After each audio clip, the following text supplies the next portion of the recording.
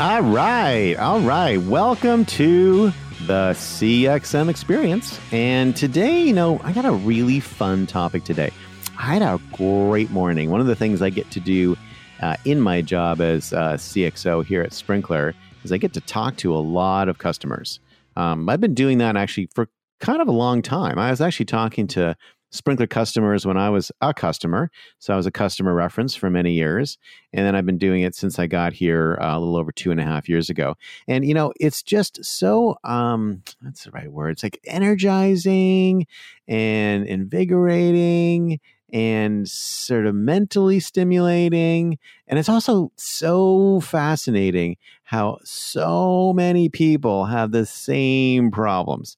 And I was talking to someone this morning, great customer of ours, one of the world's great brands.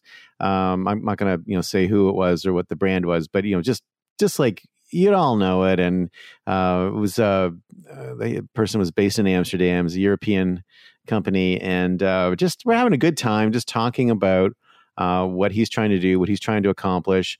Super innovative thinker, really looking to kind of break forward, help his company connect to people where they are now.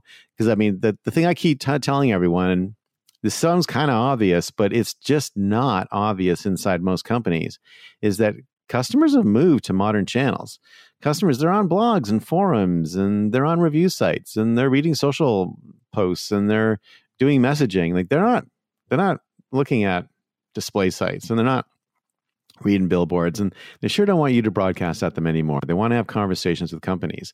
So he gets it, right? He gets it, and he's like, how do I, kind of convince my team and, influence other folks and bring people on board? And so we're having a sort of broad-based discussion. It made me think the conversation that I have most often with customers is this conversation. And we really don't have a lot of thought leadership material on kind of how to solve this particular problem. So I'm going to start talking about it today. And then, I'm going to making sort of some notes on what we could do to be more helpful in this area. But the question that people ask, the topic that people are most interested in is, how do I get started? Like, that's it. Like, how do I get started? And the how do I get started is a very, very deep question, because it's not so much which social platform do I connect to first? Well, by the way, quick answer, you connect to them all. And that's why you use Sprinklr. But anyways, keep going. And it's not so much maybe even which brand do I do it with first. It really is, how do I corral the various silos in my organization and bring them to a common understanding so we can do this as an integrated group? Because as companies have broken themselves into functional empires, it becomes very difficult to have a common view of the customer. It becomes very difficult to collaborate. And it's very difficult for everyone to agree on a single technology, which is why all these companies have all these Frankenstacks. Drives IT crazy. But everyone's just buying their own tech because, you know what? It's easier than me having to talk to that person over there or that person over here. I can just focus on what I need to do and get my job done. I'll hit my KPIs and, go home at the end of the day. And it's just at the end of the day, creates a mess. So is a legitimate question today, which is, how do I get started? And I was thinking a lot about it because I think there are 3 buckets in the how to get started party. So bucket number 1 is you need to think through your partnership with IT. You need to think through your partnership with IT. I'm going to come back to that. It's extremely important. Number 2, you need to think through who your bell cows are. All right, we'll talk about bell cows in a moment, but you need to think through who your bell cows are.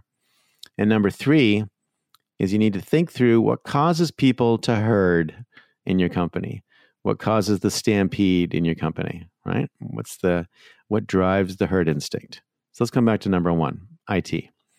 I can't understate the importance of this enough. So the IT teams have been, in large part, and in many organizations. So it's not a generalization that can be always true everywhere, but it's true often enough that a lot of people are going to nod their heads when I say this, is that business decision makers have been buying tech I read an amazing stat that CMOs are now spending more on tech than CIOs. It's incredible.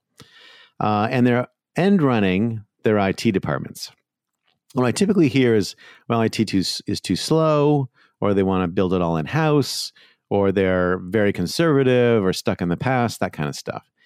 And that might be true. And that might be true. But, I guess I've just had some amazing IT partnerships, and I've had some incredible relationships. And I don't know if that's true or if people just are biased that way. Because I know that the IT teams are horrified at the Frankenstacks that are blooming inside all these companies. Even something simple as provisioning a new user requires 60, 70, 80, 90 logins. And then when that person leaves the company, they have to be deprovisioned off 60, 70, 80, 90 systems. And they're very rarely cleaned off all the systems, which leaves all sorts of vulnerabilities and holes into the organization where people can continue logging into SaaS applications and accessing company data. It's a real problem. And that's just one simple example. IT people are smart enough to understand that building these like theoretically API connected systems isn't going to work, that they need to have a more unified system. And I think that's where their head goes on build it in-house, because maybe in-house I can build something more unified. They may not be aware of Sprinklr. They may not be aware that there's a unified front office out there, but they do know that just buying all these individual apps is path to madness. And so I would encourage you to start finding the thought leaders and the innovators in the IT team. It may not be the CIO. It might be someone in a different group, somebody reporting in, somebody at a mid-level, but there's going to be people in IT who get it and recognize it. And I would bring them on board to the decision. Work with them as partners. Doing that actually helps you get started because it gives you the backing to get rolling across the org. So that's step one. Step two, bell cows. So a bell cow, I think if you don't know what a bell cow is that you take a cow who tends to be a leader in the pack and you put a bell around their throat, and that clanging bell of the lead cow causes the other cows to follow. So you want to find the bell cows in your organization. Sort of one little separate note, don't actually call them bell cows to their face. It's very important. So what does a bell cow look like, right? So what I have noticed is the bell cow is not necessarily the biggest brand. In fact, it's rarely the biggest brand. The biggest brand is usually conservative, and there's a lot of anxiety and angst around potential mistakes. They tend to rarely be the bell cow. The bell cow is going to be slightly smaller brand, probably struggling, maybe in a bit of trouble, looking to make some waves, looking to shake it up a bit. Probably have someone on the brand who's younger in career, a little aggressive, willing to take some chances, make some waves, and will shout from the rooftops when things work. Those are your bell cows. Find your bell cows. Finally, herding. What does it look like when everyone in your company gets excited about something? And there's lots of examples. I mean, you look at your giving campaigns and look at how things work around the holidays and look at how people work with new employment programs and compensation. Always good idea to check out HR. HR's got a really good sense of how herding works in the company. If you watch how HR rolls out programs, it's usually a good way to think about rolling out your own modern channel program. But look at the way the company herds. Typically, you'll see like a range of adoption curves. You'll see people kind of early, middle, late. But you'll also see people want to talk about it. You'll see community inside the organization. You'll see people excited. Maybe you're a t-shirt organization. Everyone gets to wear the t-shirt. That used to be a huge thing at Microsoft for years. You knew something was on the go when there was a t-shirt for it, to the point where it got so ridiculous that there's a very famous memo called Shrimp versus Weenies, which basically came out saying we need to stop ordering so many t-shirts. And one day we'll talk about Shrimp versus Weenies. It's one of my favorite Microsoft stories.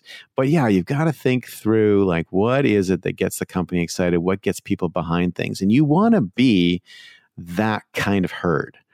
right? You want to make sure that that last really exciting thing we all did as a company, that your modern channel initiative looks like a really exciting thing too. And it's got many of the same characteristics. So how do we get started? We're going to talk about this a lot. We're going to get speakers on here who will talk to it. I think I've got some really great people lined up who will be able to talk about how they got started. And I can talk maybe about how I got started in, sort of my previous to sprinkler life. But for now, just remember, make IT your best friend, find your bell cows, and make sure that you look like a herd when you get going. That's it for today.